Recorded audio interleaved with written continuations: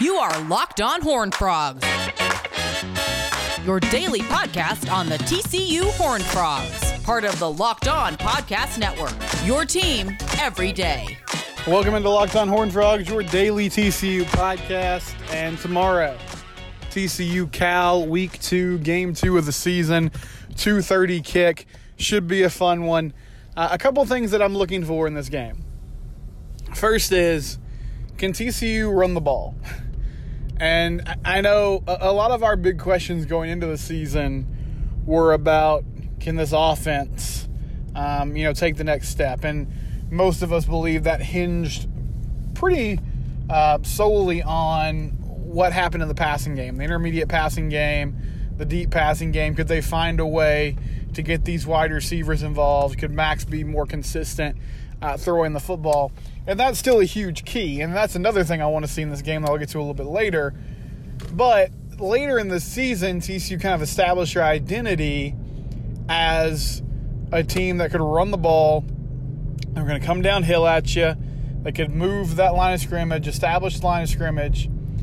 And, they have this really talented stable of running backs in Zach Evans and Kendra Miller, Amari DiMercado, who might be a little banged up. Gary Patterson says he's got a bruise that could potentially keep him from being – well, he didn't say it could keep him from being 100%, but he mentioned that Amari was pretty bruised up after that Duquesne game, and it's good that they have some depth there.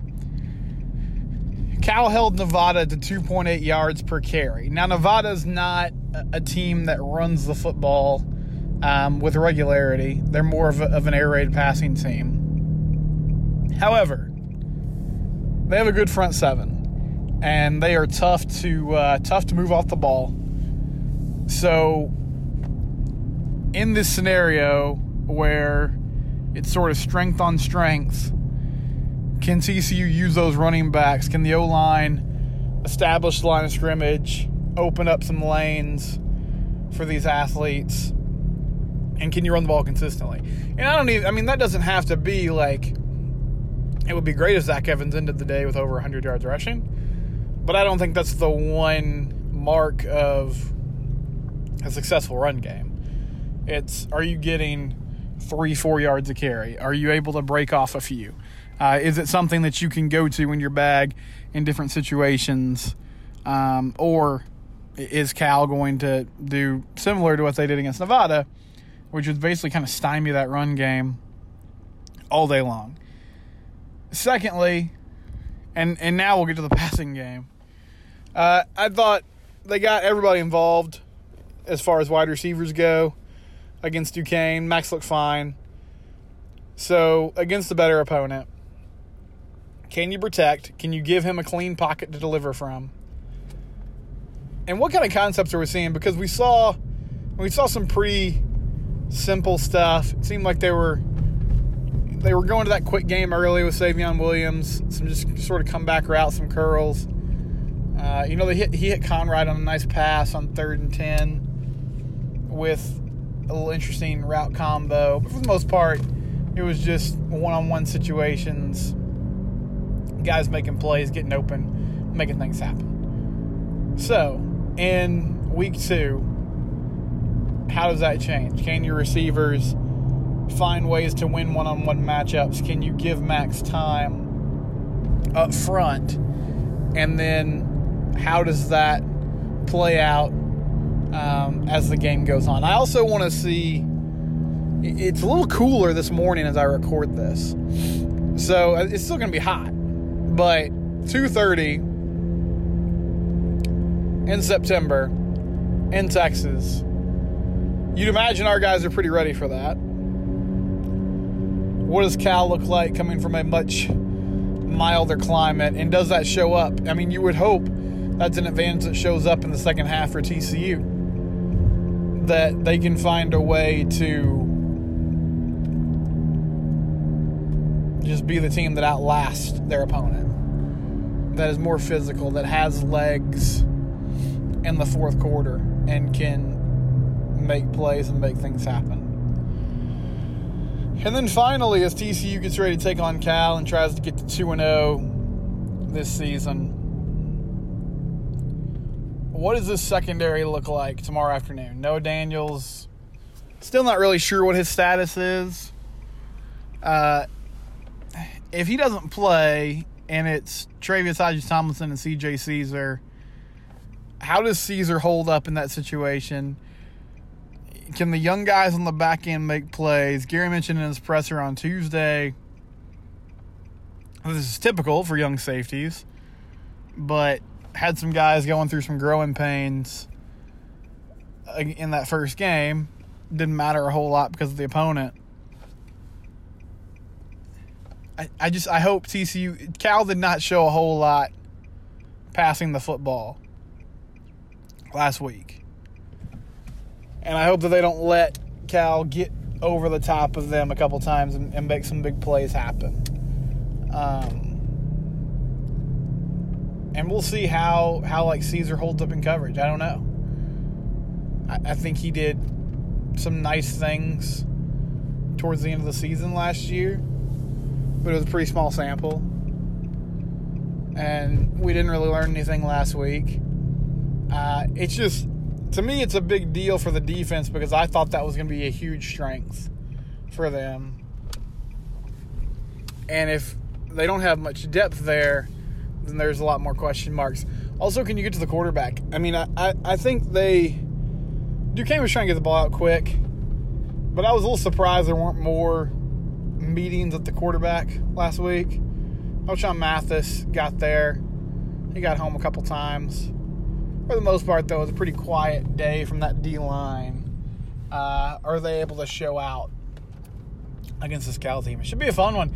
I think it's a big game. I mean, you want to get to 2-0 before you get a week off, and hopefully you're healthier and in good shape for that SMU game coming up. 2:30 tomorrow afternoon, TCU Cal. We'll be watching and we'll have plenty of reaction on Monday. Coming up next, it looks like 4 teams are going to be added to the Big 12 Conference today. We'll discuss that on Locked On Horned Frogs. Locked On Horned Frogs, your daily TCU podcast. I am Steven Simcox, your host. Segment 2 coming your way. And, hey, new look Big 12, right? We've discussed it over the past few days. Today there will be a vote from the Big 12 presidents. All the applications have been sent in.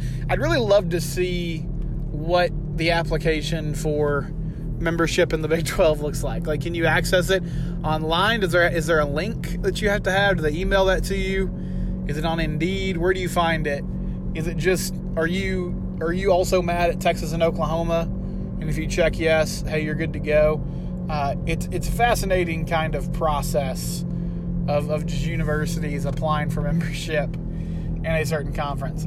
But BYU, Houston, Cincinnati, and UCF all expected to be voted into the Big 12 today. We'll find out details later on about the exit strategy. I believe the American Conference has a regulation where you have to have 18 months notice before you can just get out, and it's similar to the Big 12. If you don't do that properly, if you don't go through those protocols properly, then there is a big fine associated with not doing it the right way. And, we'll see.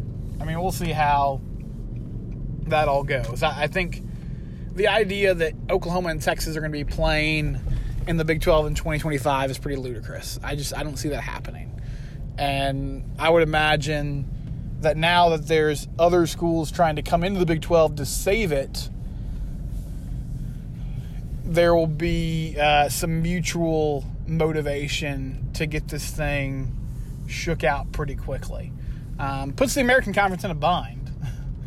And it's funny because Bob Bowlesby is also in this legal battle with ESPN, and that wasn't about the SEC situation. That was about, he alleges ESPN was telling the American Conference, like, hey, go merge with the Big 12. Like, try to get these 8 schools or 6 of these schools under the American Conference moniker, and then we'll up that TV deal and we'll just keep churning out, content. That did not happen. So the AAC will have to move around and maneuver some things as well, but that's not really the important thing here. My first thought about this from a program perspective, adding these 4 teams, adding these 4 schools. There's some really good football coaches in this group. You know, Gus Malzahn just taking over at UCF, was at Auburn for a long time. And I don't know what his aspirations are. UCF's kind of become a revolving door of coaches. Josh Heupel now at Tennessee, Scott Frost at Nebraska for maybe not much longer, but he's there now. If you get to a, you know, quote-unquote Power 5 league, as long as the Big 12 is able to keep that status, keep that automatic qualifier, does that give him more incentive to stay at Central Florida? Because it's a school and a program that's started to see some sustained success. Luke Fickell is a great coach, and he's done a fantastic job at Cincinnati. If you're someone that follows recruiting rankings, his ability to recruit at the level he does in the American Conference is pretty amazing. So him getting bumped up to the Big 12, I think that's probably only going to help him. Cincinnati could be a scary team here in the near future. They're already a top 10 club. We'll see if they can keep that up. And then Houston, Dana Holgorsen, I thought that was a great hire when they made it. It hasn't come together yet.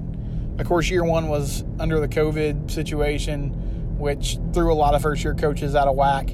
But he knows the conference really well. I mean, he was at West Virginia for a long time. He understands what it takes to win at that level. And then finally, Kalani Sitaka at BYU.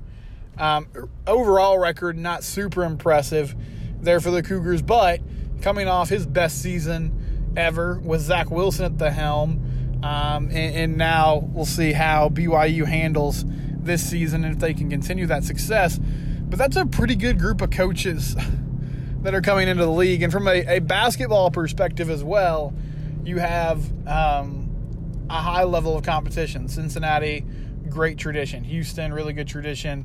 They just had that Final Four appearance where they fell to Baylor in the semifinals last year. And UCF has been to the tournament before. BYU, other than Jimmer Fredette, you don't really hear much about their basketball program. But again, you're adding some quality competition there. I think this is a good competitive conference. I will commend the Big 12 for doing the best they can. Now, does it move the needle much from a national brand perspective? No. And I realize that's what a lot of people are concerned about. You're not going to be able to fix that overnight. However, if the playoff ends up expanding to 12 teams, which I still think eventually it will, even though right now there's some questions about that because everyone's sort of, I guess, skittish maybe is probably the wrong word. People don't trust each other right now because of what's been happening within college football. I think the decision makers don't know who to trust, who they can count on at the moment. If you're able to keep your automatic qualifier, though, in the playoff, and it's a competitive conference, that's really my top 2 priorities. Now, I understand the situation of money gets fed into the facilities, it gets fed into the programs, and that helps your athletic program stay more competitive. And I also get that this could be really tough on the non-revenue sports because a lot of that excess gets funneled to them to continue to build on projects. All things considered, though, I think the Big 12 is doing the best they can. Now, I'll say TCU, keep your ear to the ground. Keep reaching out to people because if in 6 months the Pac-12 is suddenly like, hey, we'd like to add somebody, then yeah, throw your hat in that ring too. But I'm pleasantly surprised at how they've been able to kind of scrape this together in a limited amount of time. That's going to go down today here on Friday. Also, on Thursday, you might have lost it in the Cowboys game, but TCU soccer, they played Alabama in Tuscaloosa, and they win that game 2-1 in overtime. Messiah Bright with a golden goal. She had a header into the goal, right place, right time, made a nice play. So the Frogs win again. They're still undefeated. And 2 impressive wins on the road this week. On Sunday against Pitt and Thursday against Alabama, where, the pressure was on them the whole game.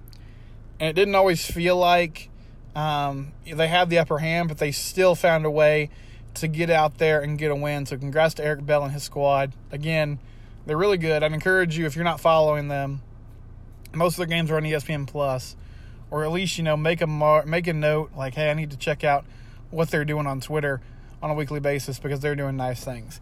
TCU Cal tomorrow. We'll break it down on Monday. This has been Locked On Horned Frogs, part of the Locked On Podcast Network, your team every day.